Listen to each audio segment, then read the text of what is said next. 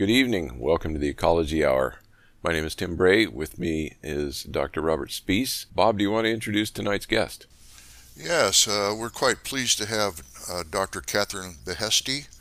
She is a Sea Grant Fellow with the Ocean Protection Council and will be taking a position shortly with the UC Santa Barbara. And I've been waiting to do an interview like this because the topic is focused on eelgrass. And Dr. Behesty is a marine ecologist concerned broadly about the inshore marine ecology and how the communities operate. The seagrasses are a big part of that, not only in California but other places. Dr. Behesty, welcome to the program. Thank you both so much. Thanks for the introduction. So just to start, I guess I'll begin with reviewing sort of my academic journey to now just enjoying spending time in poor visibility environments in California's estuaries, diving in, sometimes 5 feet of water, which is pretty unusual for a scuba diver. So before we dive into all that fun, I guess I'll review that, if that sounds good to you guys. That'd be great. Yeah, tell us a little bit about your background, how you got interested in marine biology and kind of your various positions ending up now with the Ocean Protection Council. Yeah, sure. So, when I was in high school, I was a hippie at heart before it was kind of cool in the 90s. And I was, the only high schooler driving a Prius before, again, Priuses were cool to drive. And I was on the pre-med trajectory and thinking I was going to go into medicine and volunteering at local hospitals and the local services for brain injury center near my house, and was kind of on that trajectory and was fighting really hard against, this inner naturalist in me. Even though, in high school, AP Environmental Science was my favorite class and where I really started to foster some deep stewardship in terms of my relationship with the natural world. And I started at UC Irvine for my undergraduate degree, and I ended up with a Bachelor of Science in Earth and Environmental Science. And there's kind of an interesting story that I always like to tell about that.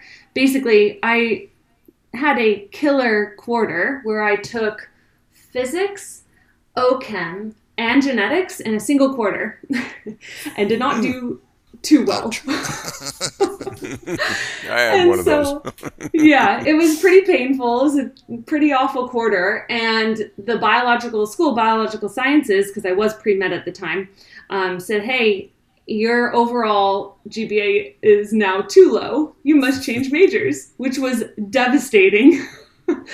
And so I came back home for winter break and was trying to figure out what to do, and ended up kind of reflecting and thinking about where I saw myself in the future and embracing the fact that, I had spent a lot of my time at the UC Natural Reserve System at UC Irvine, which is the San Joaquin Marsh.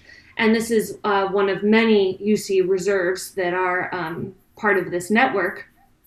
And that's when I was really happiest. And so I transitioned from the School of Biological Sciences, ironically, to the School of Physical Sciences and had to take more physics, which was a cruel little, piece of the story that I had to kind of sort through. And, had this incredible mentor, Dr. Peter Bowler, who really taught me what true stewardship and environmental literacy looked like, and trusted me to, as an undergraduate, to basically be the unofficial TA of his limnology and freshwater ecology class. And I remember, that was when I got really into taxonomy and freshwater and brackish marshes, and we were working on restoring these brackish ponds and tracking southwestern pond turtles, which have really low population numbers and are only doing poorer and poorer as the years go on, and tracking light-footed clapper rail, or now ridge-waislet rail nests, all that really cool work that is very applied in nature. And I was really struggling because at the same time I had gotten scuba certified. And so I was really struggling on, okay, am I going to do this more terrestrial intertidal ecology work, or am I going to do subtidal ecology? Because there's really nothing more magnificent than diving in kelp forests. And so I was really torn. And so when I moved back home after getting my bachelor's degree, I started to volunteer at the Seymour Marine Discovery Center, and I spent time at the California Academy of Sciences, and I got scientific diving certified at Moss Landing Marine Labs, and was kind of threading everything together and started volunteering for Dr. Brent Hughes, who I now am collaborating with on ongoing and past work. And he was finishing up his dissertation, and interestingly enough, I followed immediately in his footsteps, and we actually share the same PhD co-advisors, Doctors Pete Ramundi and Kirstine Wasson. And I know Pete was on your show, so that's pretty cool to be able to see him and be able to do this, knowing that this is something that he's participated in as well. And so, I found that working in an estuary was sort of the perfect blend of my two interests. I didn't have to choose. It was like the Goldilocks. I could do the more terrestrial, intertidal estuarine ecology work, but also do subtidal ecology work, working in the eelgrass meadows of Elkhorn Slough. And so that's what I did, and got my master's and PhD at UC Santa Cruz in ecology and evolutionary biology, and finished my degree in January of this year, actually, and then immediately started my fellowship with the California Ocean Protection Council, working in their climate change program. And that is an experience it's been life-changing, basically, because I really wanted to be able to learn how to make my more basic research impactful. And so understanding how decision makers take science and apply it to make management and policy decisions was something that I was really lacking because of how basic my science really was. And so now I have this really strong applied lens that I can do a lot more of my future work in. And so I'm wrapping up my fellowship, like Bob said, this in the next month, and then immediately in January of next year start an assistant researcher position at UC Santa Barbara, working on their San Onofre Nuclear Generating Station, or SONGS, mitigation monitoring program. So for that work, I'm going to be joining a team that's been working for the last 30 plus years on monitoring this artificial reef called Wheeler North Reef down in San Diego County, and the San Diego wetland in San Diego as well. And so we'll be monitoring these two projects and seeing how they are performing and whether or not they are compliant with the performance metrics that they need to meet to get credit for the power plant. That San Onofre program's been there for years and years.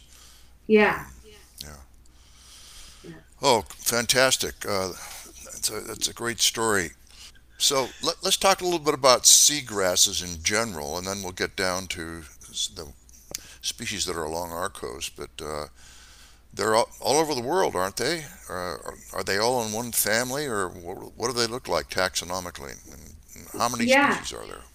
Great question. So seagrasses are pretty much everywhere except for the Antarctic. They're the widest. They have the widest distribution of any coastal habitat type. So, they're in the tropics, they're in the temperate latitudes, they're in the Arctic latitudes. And they are taxonomically not that diverse. So there's about 72 species spread across only 4 families. So that's, not the most diverse group. But what's really interesting about them is that they do vary a lot in their morphology. And so some seagrasses are pretty short. So the actual photosynthetic blades are only tens of centimeters. And then others can be, oh goodness. So for the local seagrass that we have in California that makes up most of the state's eelgrass habitat, which is Zostar marina, that can get up to 2-ish, a little bit higher than 2 meters. But there are some seagrass species within the family Zosteraceae that can be up to like 30-something feet, so quite tall. They're called meadows for a reason, because they sort of resemble grassy meadows that we have on land. Yeah, talk a little about where these patches occur and why and what makes them distinctive? Yeah, so seagrasses evolved from land plants. So they are actually true marine flowering plants or angiosperms. And they evolved about 100 million years ago, I believe. And they occur in shallow water environments. And the reason that they occur in shallow water is because they need a lot of light to photosynthesize.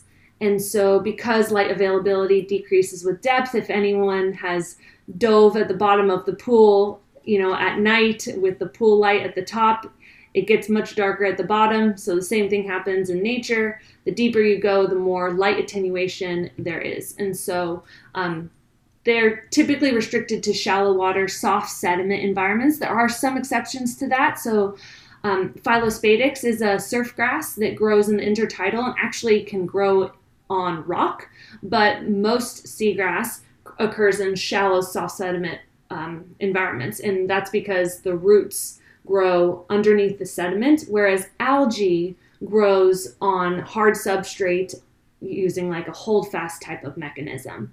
So eelgrass and seagrasses in general, they have more of a root-like anchoring structure.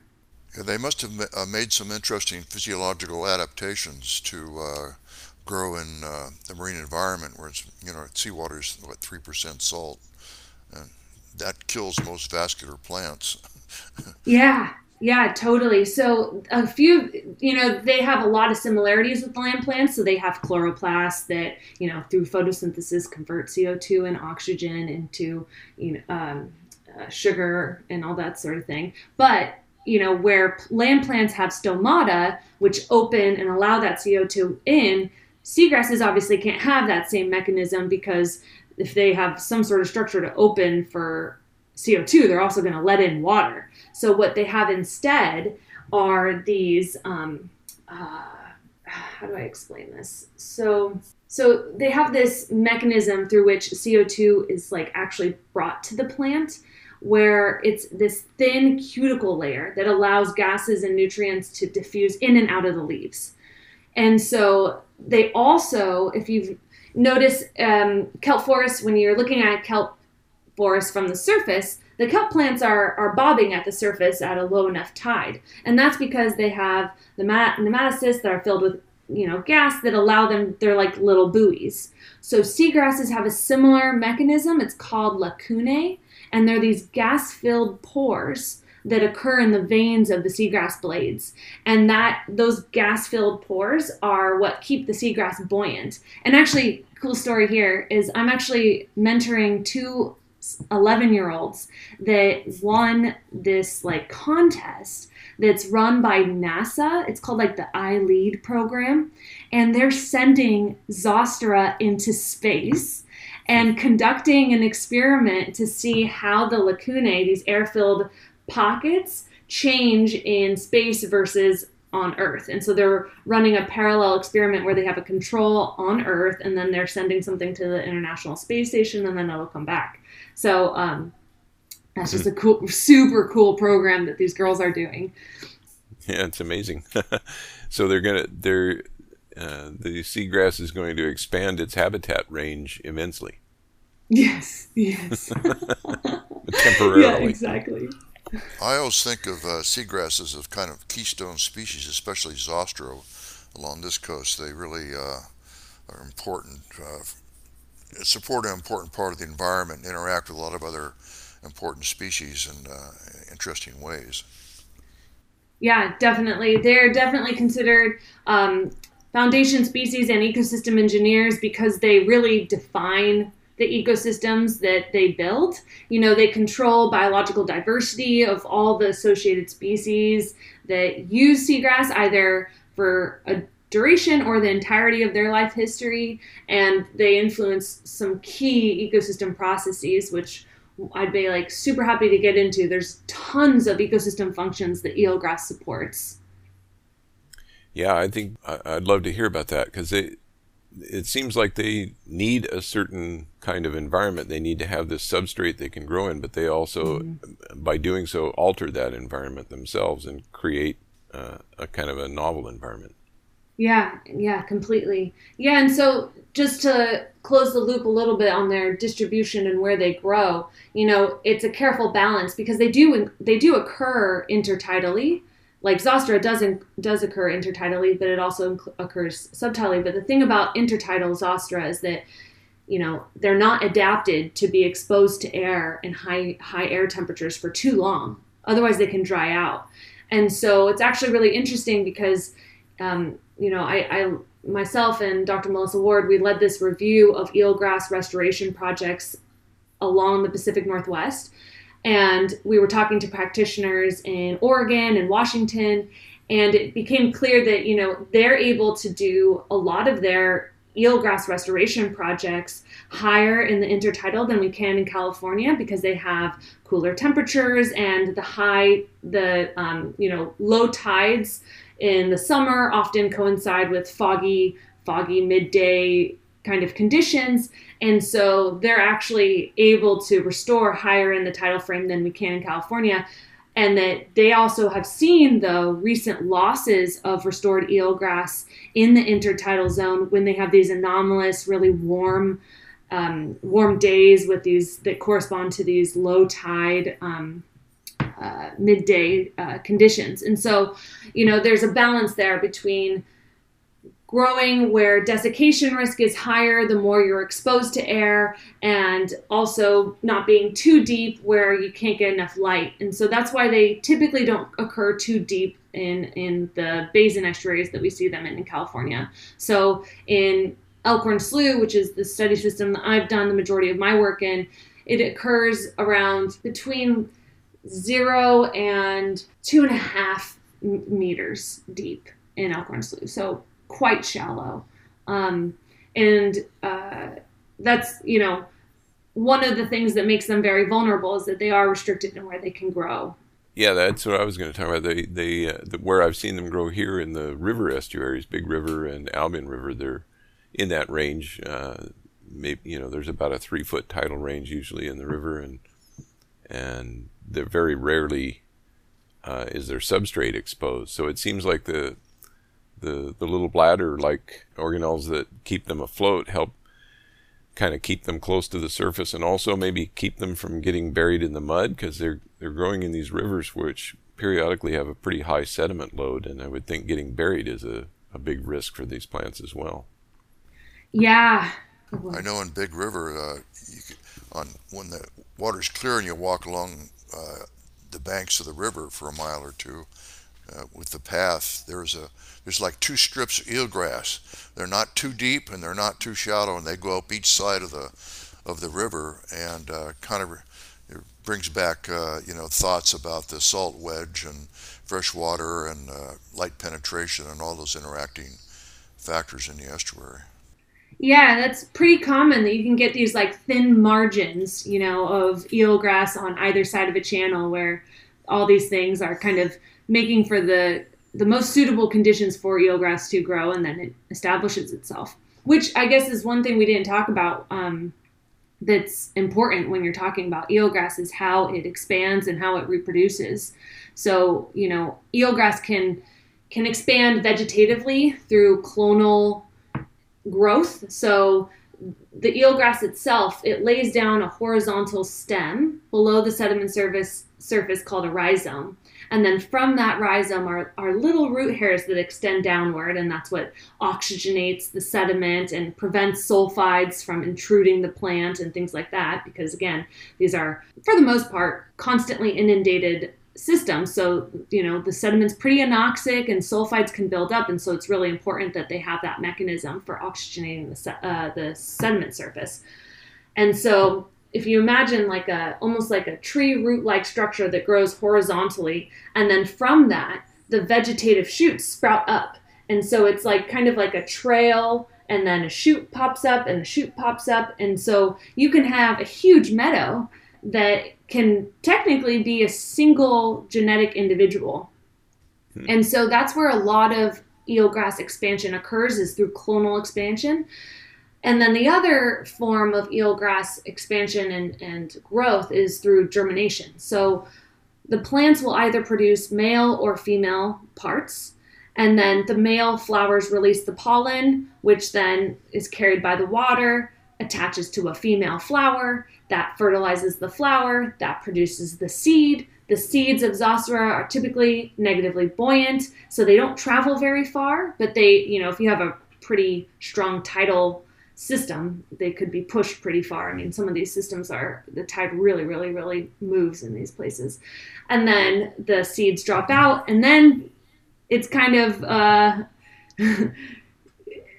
rare, but hopefully you have some successful germination in where the seed has dropped out. And so that's another way through sexual reproduction that eelgrass can grow and expand. And so, that's important for management purposes, because a lot of eelgrass restoration, there's two camps. There's the transplanting mature shoots and the seeding approach. And so those are sort of the two ways. Yeah, there was an interesting paper in Science lately that I'm sure you're aware of. I think it was done in British Columbia, where they looked at the interaction of sea otters and how it affects the genetics of the seagrasses, and these little seeds would kind of roll into a pit that was dug in the eelgrass bed, and it would germinate from sexual reproduction, and then that with sexual reproduction you get a lot more genetic diversity and maybe a little bit more resilience in a community to various kinds of negative environmental factors. Yeah, definitely. And there is at the small scale, they have, in places like Bodega Bay, Randall Hughes and others, and Susan Williams, the late Susan Williams, have found, that at the small scale, there's quite a bit of genetic diversity in these meadows. But between sites is a little less so. But we have the similar pattern in Elkhorn Slough in that, sea otters dig these very characteristic pits where they go digging for clams, sort of similar to the pits that bat rays and such build when they're foraging for benthic fauna. And so I'm sure Brent's working on that in Elkhorn Slough, seeing if similar patterns occurring there. But we definitely have otters digging pits and making kind of a mess of in the benthic environment. And that actually helps the eelgrass rather than hindering it. Yeah, I think that's what they found in British Columbia. In Elkhorn Slough, having dove over a lot of those otter pits, they're sort of unique in that they'll be in the middle of a meadow and it's the only bear patch. So I haven't tracked whether that's re-established by a super genetically diverse patch of eelgrass or not, but it's definitely a bioturbation effect. Whether it's positive or negative, I don't know which is the case.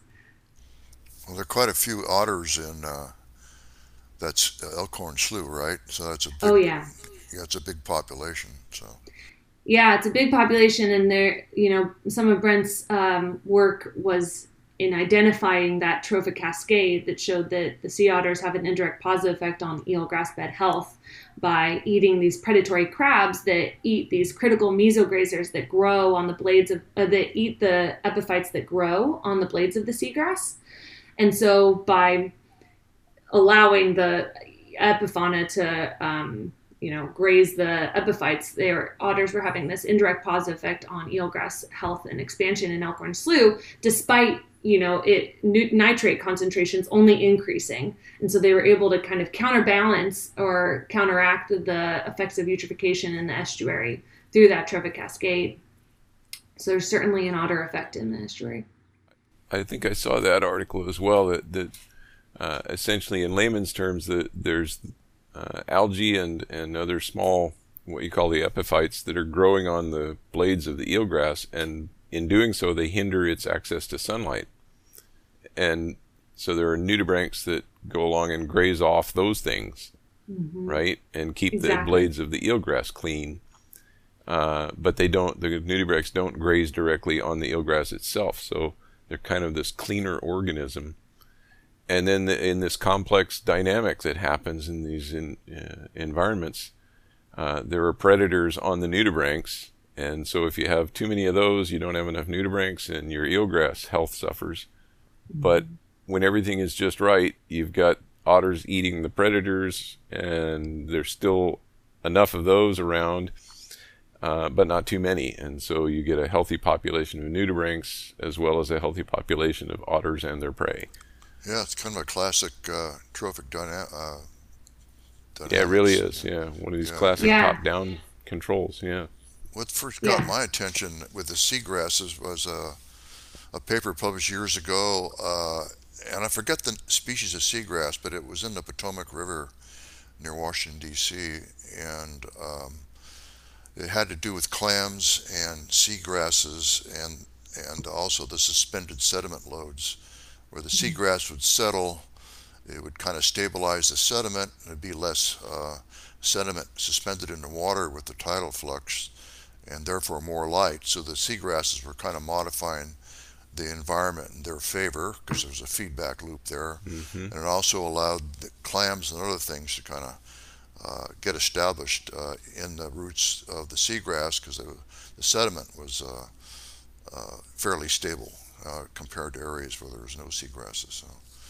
Yeah, there's a lot of really nice examples of species interactions like that. And, there's some emerging work of, building on past work of these chemosymbiotic clams that often co-occur with the seagrass, and that these clams get the majority of their nutrition from symbiotic gill bacteria that use sediment sulfides to make their own food. And so they're stripping the sediment of these toxins, which then has obviously the positive effect on the eelgrass, which is very sensitive to the sulfides. And so by them co-occurring, there's this really nice mutualism between the two species. Yeah, and it's really cool when we get examples of this. And in Elkhorn Slough in particular, we've seen quite a dramatic decline in our native oyster populations. And so we're working right now on reestablishing oysters in the estuary and working on pairing that with eelgrass restoration as well. So interesting that you brought up oysters, because there's I think a conflict in management up in Humboldt Bay between expanded oyster farms and seagrass habitat, which also helps a lot of migrating ducks and so forth. Yeah. And I think, a lot of the science that's coming out is showing, from Danielle Zackrell's lab down in, she works in Newport Back Bay in Southern California. They're showing that, a lot of the times the effect between aquaculture and eelgrass is neutral or positive. And so it really, really is site specific. The interaction between oyster aquaculture and eelgrass expansion. There's no doubt that the infrastructure for the aquaculture hinders eelgrass, right? Because it shades the eelgrass and things like that. And there's been a lot of work out of Christy Croker's lab at UC Santa Cruz and Sarah Lummis's studies that have worked with Hog Island Oyster Company in Bodega Bay and Tomales Bay, trying to figure out. Sarah has actually tracked eelgrass moving into the oyster aquaculture area that it didn't previously occur in. And so there might be some sort of interesting maybe nutrient subsidy or something like that that's going on that's allowing eelgrass to move in. Interesting that you mentioned Tomales Bay, and people are doing some research there. I did a master's degree in working in Tomales Bay, looking at reproductive cycles of invertebrates, and there's a tremendous eelgrass bed that stretches north from Hog Island, kind of on the it's on the western side of the bay, but it's like a long arm that reaches out, and it just during the winter attracts white-winged scoters and other kinds of migrating seabirds, or maybe they're just there for the winter, but tremendous bird interactions that go on there. Yeah, there's when the migrating geese come in, they definitely can have a pretty substantial effect on the eelgrass. I think it's the Brandt's geese that grazes on the eelgrass, but just trims it and cuts the eelgrass and consumes it. So they're a big herbivore in the system that can have a pretty big impact. And then the Canadian geese, the Canada geese, they just pull up the whole thing. They're pretty destructive.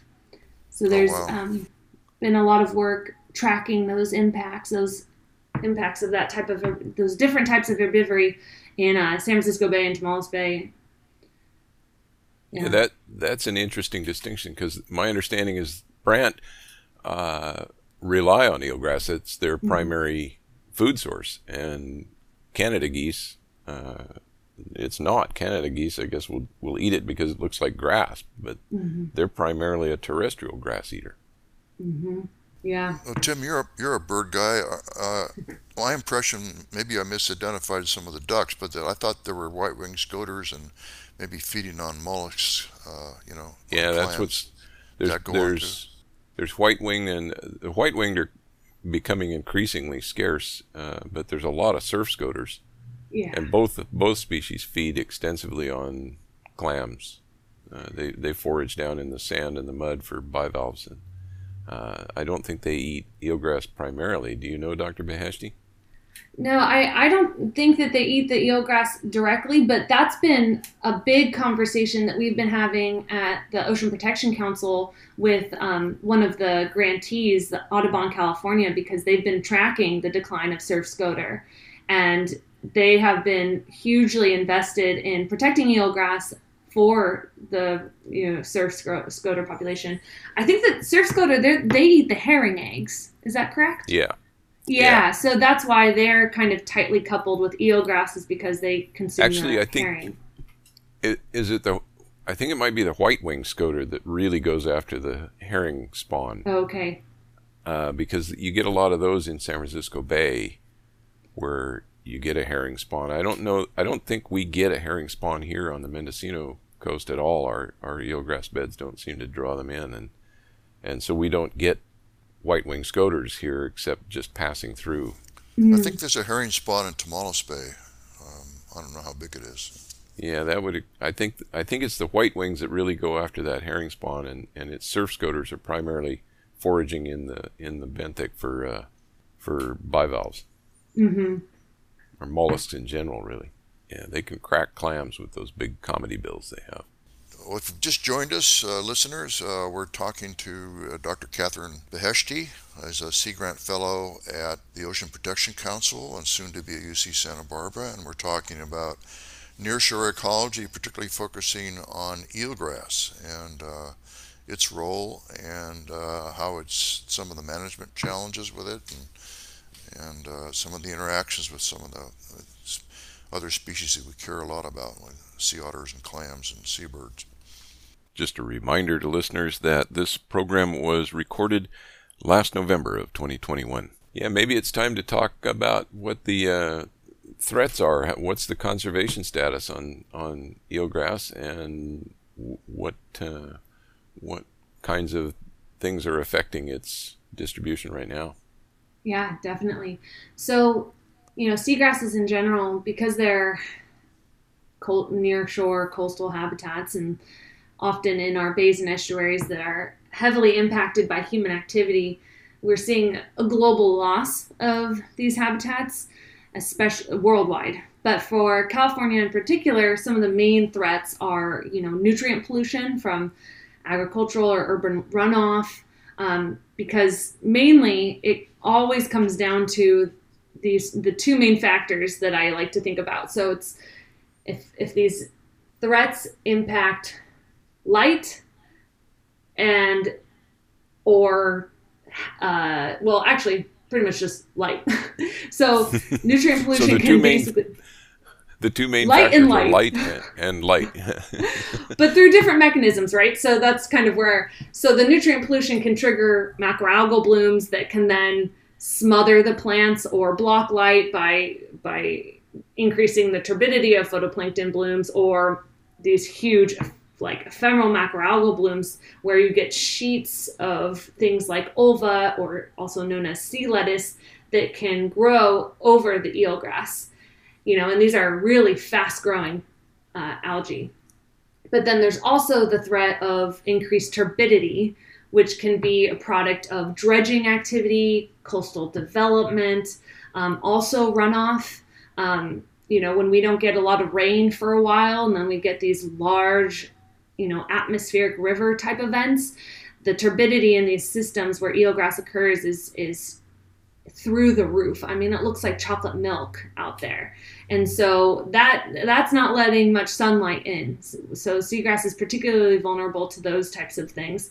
There's also the more small scale, but still substantial threats of scars to the beds in the meadows that can be caused by propellers or anchors or moorings. And recently there's been a project to establish an eelgrass protection management plan that's going to actually, I think it's in Marin County, in Sausalito and Richardson's Bay, where they're going to actually mark off areas where they're not going to allow anchoring of any boats, so that the eelgrass that has been lost from all these anchor outs will be able to recover. And so there's some management efforts to allow the eelgrass to recover from those types of events. This is a really commonly discussed thing in Florida, where you have a lot of scars that are very easy to see from above because of the water so clear. And that's a big problem over there. As well, there's also wasting disease, which occurs pretty much in all eelgrass meadows at pretty low frequencies. But the reason that it's always mentioned is because in the 1930s, there was massive eelgrass loss in the North Atlantic. And they lost like 90% of their eelgrass habitat from this wasting disease, which is caused by this slime mold that grows on the eelgrass and basically causes it to die. And so that's another one. And, another thing that's, become a little bit more of a concern in the last, 6 months is invasives. So I don't know if you guys heard about the outbreak of the new Caulerpa species, Caulerpa prolifera. Caulerpa in general is a invasive that was introduced through the aquaria industry, and it's outcompetes eelgrass, and so it's pretty terrible, and it grows really fast. And so NOAA and the National Marine Fisheries Service kind of like responded with all boots on the ground pretty quickly to try and eradicate this new outbreak of Caulerpa prolifera. So that's another one that can be a major threat. But basically, it's anything that can smother eelgrass through either actual like out competing it for space and or impacting light availability. So this Caulerpa is another grass-like it's a seaweed. Plant. Yeah. Mm-hmm. So is it like a brown or green algae? I think it's brown. Yeah. Right. Yeah. I remember Joel Hedgepeth, who was the director of the Pacific Marine Station in Tomales. It was in right at the head of Tomales Bay and Dillon Beach. Years ago, when I was working on my master's degree there, he said there had been a big wasting disease in the 30s and 40s in Tomales Bay. I didn't realize it was on the East Coast mainly, but maybe. Any historic records that you're aware of that disease reaching the Pacific coast? I do know there's been quite a few outbreaks in the past. We haven't seen any like widespread, really dramatic losses from wasting on the Pacific Northwest in the last 30 so years.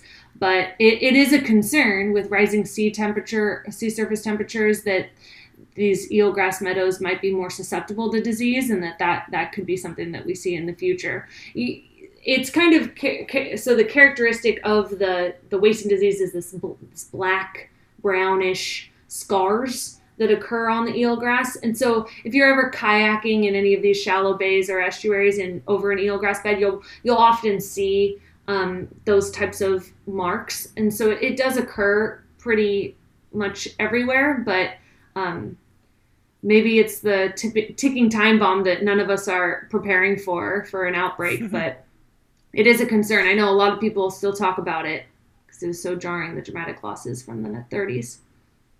Well, that sounds kind of like a classic evolutionary event, though. If you lose 90% of your population, the remaining 10% has some particular reason why it survived, and so your remaining population is better fit. And Yeah. if this is an endemic disease, then it's kind of continuously improving the genetics of the eelgrass resistance, right? Mm-hmm. Yeah, certainly. Theoretically. Mm-hmm. In theory. Or it would if we didn't change the environment. In theory, Yeah. if it's got the right genes to start with. Yeah. Right. And if we didn't do anything really foolish, like changing the climate or something. Right, exactly. So yeah, is climate change having an effect on eelgrass, or likely to, or is it in a pretty good position given its where it lives? Yeah, it's a great question. So the answer kind of depends. So, a lot of the literature says that increased CO2 concentrations are going to be great for eelgrass, and eelgrass is going to be one of the few winners with increased global climate change. Photosynthesis ramps up. Chlorophyll does decrease with increased CO2 concentrations, but there's, a lot of work that's going on right now. And actually the SURF conference, there was a lot of presentations this year, which is wrapping up, I think today actually, that was looking at kind of multiple stressors, including increased temperature and increased CO2 and how plants are responding. But generally speaking, unless it's beyond the thermal tolerance of eelgrass, which is quite high. I think it's like about, oh gosh, what is it in Celsius? I know it's like high 80s in Fahrenheit is their Wow. upper thermal limit. So, as long as it's within their thermal tolerance, increased CO2 concentrations are going to be just fine for eelgrass. What's kind of cool about that is that eelgrass is really leading the charge in terms of nature-based climate solutions, right? And so eelgrass does store a ton of carbon. It's one of its huge functions and services is its ability to store and sequester carbon. And for Zostra, or eelgrass in particular, most of that carbon storage comes through its ability to trap sediment, which includes organic and inorganic particles, of course. And so through that slowing of water flow and the dropping out of sediment that happens when water flows across an eelgrass meadow, just like when you're looking out at the shore, and you're seeing a kelp bed, you always see that the kelp is very easy to distinguish from the surrounding area because the water's usually glacier, right? So a similar process happens for eelgrass meadows. The eelgrass slow water flow, and that allows sediments to settle out. And so they're storing carbon that way. And they're pretty effective, though it is variable in their ability to do this, at ameliorating ocean acidification by stripping the water of that carbon dioxide and acting as a buffer to ocean acidification. And so since, like we discussed earlier, a lot of seagrasses co-occur with these sensitive calcareous species like bivalves, like clams and oysters, this function is going to be particularly important in our shallow coastal bays and estuaries where some of our species are particularly sensitive to ocean acidification. And they also, of course, are releasing oxygen, so that offers a little bit of a buffer against hypoxia, but or low oxygen environments and conditions. But it's interesting. I think the general thought is that eelgrass is going to be relatively okay with global climate change, and with sea level rise, unfortunately, we might lose a lot of our tidal marshes. But maybe that's the future habitat for our eelgrass habitat. Right. Once sea levels rise and those pickleweed and Spartina marshes kind of drown, that might be prime habitat. Right. It might. Yeah. Interesting story, actually, that this may be one of the beneficiaries of climate change. Yeah. A recurring theme on our show is the winners and losers. Mm-hmm. We tend to often in the popular media to focus primarily on the losers from environmental alteration and habitat destruction. But there's always change in conditions always benefits some species, and even as it harms others. Yeah, and a lot of people are trying to push now towards conservation and management decisions that will protect potential eelgrass habitat or suitable eelgrass habitat, so that as global change and human impacts kind of shift where eelgrass can grow, it has the ability to do so. And so that's another thing that kind of California is sort of trying to move towards, which is pretty neat. Yeah, that is. It's great. An unusually forward thinking for humans. So, what do we have we learned something in the last 50 years about eelgrass restoration? And I know there was efforts in some places in San Francisco Bay that didn't necessarily pan out, but maybe we've learned how to do it better.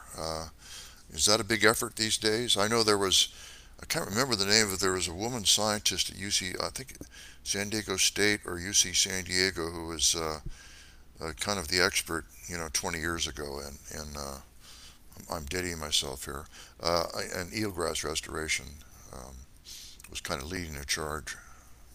Yeah, so, Dr. Kathy Boyer at San Francisco State University is kind of the leader in California eelgrass restoration work for all of her work in eelgrass and oyster restoration in San Francisco Bay. So she's been leading a lot of those efforts of like living shorelines and things like that, the concept of living shorelines, and coupling oyster reefs with eelgrass restoration. And Kathy uses an approach of often combining the transplanting of eelgrass with seeding to kind of increase the genetic diversity of the restored habitats. So she's kind of known for that technique. But I definitely feel like eelgrass restorations in general across the coast have improved in terms of final outcomes. We have been, everyone always cites the paper by Van Katwijk from 2016 that showed that 63% of seagrass restorations fail, and so that's a pretty jarring number when you consider how much it costs to restore eelgrass. But some of the kind of legends in this realm from the Chesapeake Bay, like J.J. Orth, who have done these large scale seeding efforts where they've put out millions and millions of seed and have restored tons and tons of acres of eelgrass habitat in these previously polluted areas where there was substantial loss, offer these really unique success stories of large-scale success. And so there is a little bit still hesitancy with eelgrass restoration because it is time consuming, and on the West Coast we don't have the same infrastructure in place as they do in the Chesapeake and at VIMS, where they do these large scale seeding. So a lot of the restoration efforts on the West Coast and along the Pacific Northwest are through transplanting, and that can take a lot of time. If you're putting one shoot in at a time, it's really hard to get really good acreage really quickly. And in our restoration work in Elkhorn Slough, it seems like there is a real justification for transplanting maybe smaller scale but higher density plots because of all the positive feedbacks that would ensue when you have a cluster of eelgrass plants versus one that's a meter away from another. They can't really do what they're known to do when they're that far spaced apart, especially when you're talking about densities in the natural meadows that are, between 60 and 90 shoots per half meter squared. So, these are pretty dense meadows. But I would say that in general, we're getting better at restoring eelgrass, and my hope is that we can really scale up and have some investment in this like large scale seeding stuff that has been so fruitful for the Chesapeake, because that's really what we need. The California Ocean Protection Council has a strategic plan priority to protect the existing 15,000 acres of seagrass in California and to add an additional 1,000 acres by 2025. And the scalability of, manually putting in individual shoots versus seeding, I mean, it's just, there's no comparison. So if we're going to reach these kind of ambitious targets, I think we need to really figure out how to scale this up. And there's been like some pretty cool startups that have started in the UK where they're using artificial intelligence and underwater robots to like transplant, lay down seed. And so there's like a lot of investment in this because of all the talk around blue carbon and nature-based solutions that are happening at the international level. So it's a really cool time to be restoring eelgrass for sure. So the restoration, when they're restoring, just what is it that caused they're restoring areas where eelgrass formerly existed but somehow got wiped out? What is it that caused the eelgrass to disappear in the first place? Yeah, so it's a great question. So sometimes it's, a lot of these systems are quite dynamic, and so they might have had a lot of deposition, and now the tidal elevation is too high in the tidal frame to support eelgrass, or tidal flow has changed, or there's been changes in erosion or of the surrounding environment, and changes in water quality actually is like a big one. So in those cases, it seems like restoration wouldn't work. Exactly. No matter how you do it, right? Exactly, which is why the most important thing for eelgrass restoration is picking a site that's suitable for restoration. And so there's been a huge investment recently in building out these site suitability models that can really narrow in on where is the appropriate place to restore eelgrass. And it's using historical distributions, but also, a lot of the long-term monitoring data that's collected for, things like chlorophyll and turbidity and ocean temperature and things like this, things like that. So is the emergent strategy, is what I'm kind of hearing is that if you get small, dense clumps going by vegetative reproduction, you could extend those and maybe close the gaps between adjacent clumps. Is that a good way to think about what might work? Yeah, that's a great way to think about it. And, I'm speaking from my own personal experience in restoring eelgrass in Elkhorn Slough, where we restored, these really small 50 by 50 centimeter plots, put 20 shoots in the plots. And over just 3 years, overall, the habitat area expanded 8,500% from the initial area transplanted. I mean, we saw massive expansion. It was so cool. So cool. Yeah, it was really fun. I mean, you're going down there on scuba, again, like I said, like you're like 5 feet deep, and you're just underwater gardening with a hand trowel and a seagrass blade and a garden staple, and put them in the ground, and you come back later and it's like 30 meters. Straw hat on. Oh yeah, exactly. And it's like, these plots, like you come back and something that was, 50 by 50 centimeters. So like, if you extend your hand out, that's like usually the tip of your finger to your elbow-ish is about 50 centimeters. I mean, we're talking small plots. And then you come back a year later and it's 15 meters by like 12 meters. I mean, this is like tremendous expansion. It's super cool. Yeah. Yeah, wonderful. When you get that vegetative runner propagation going, I mean, there's terrestrial grasses that are major league pests. Yeah. At least in my garden, that reproduce the same way. And you should see my front lawn. Yeah, it sounds like the same phenomenon. Same phenomenon, but with a dramatically different emotional response. Yes, this is true. And then, okay, Tim, we're coming to the end here, I think. We are coming close to the end, so this is the time of the show when we normally ask our guest if there are two questions. One is, what else would you like our listeners to know about eelgrass, and whether there's anything they can do to get involved in any of it? And the second question is, where would listeners go to find out more about it?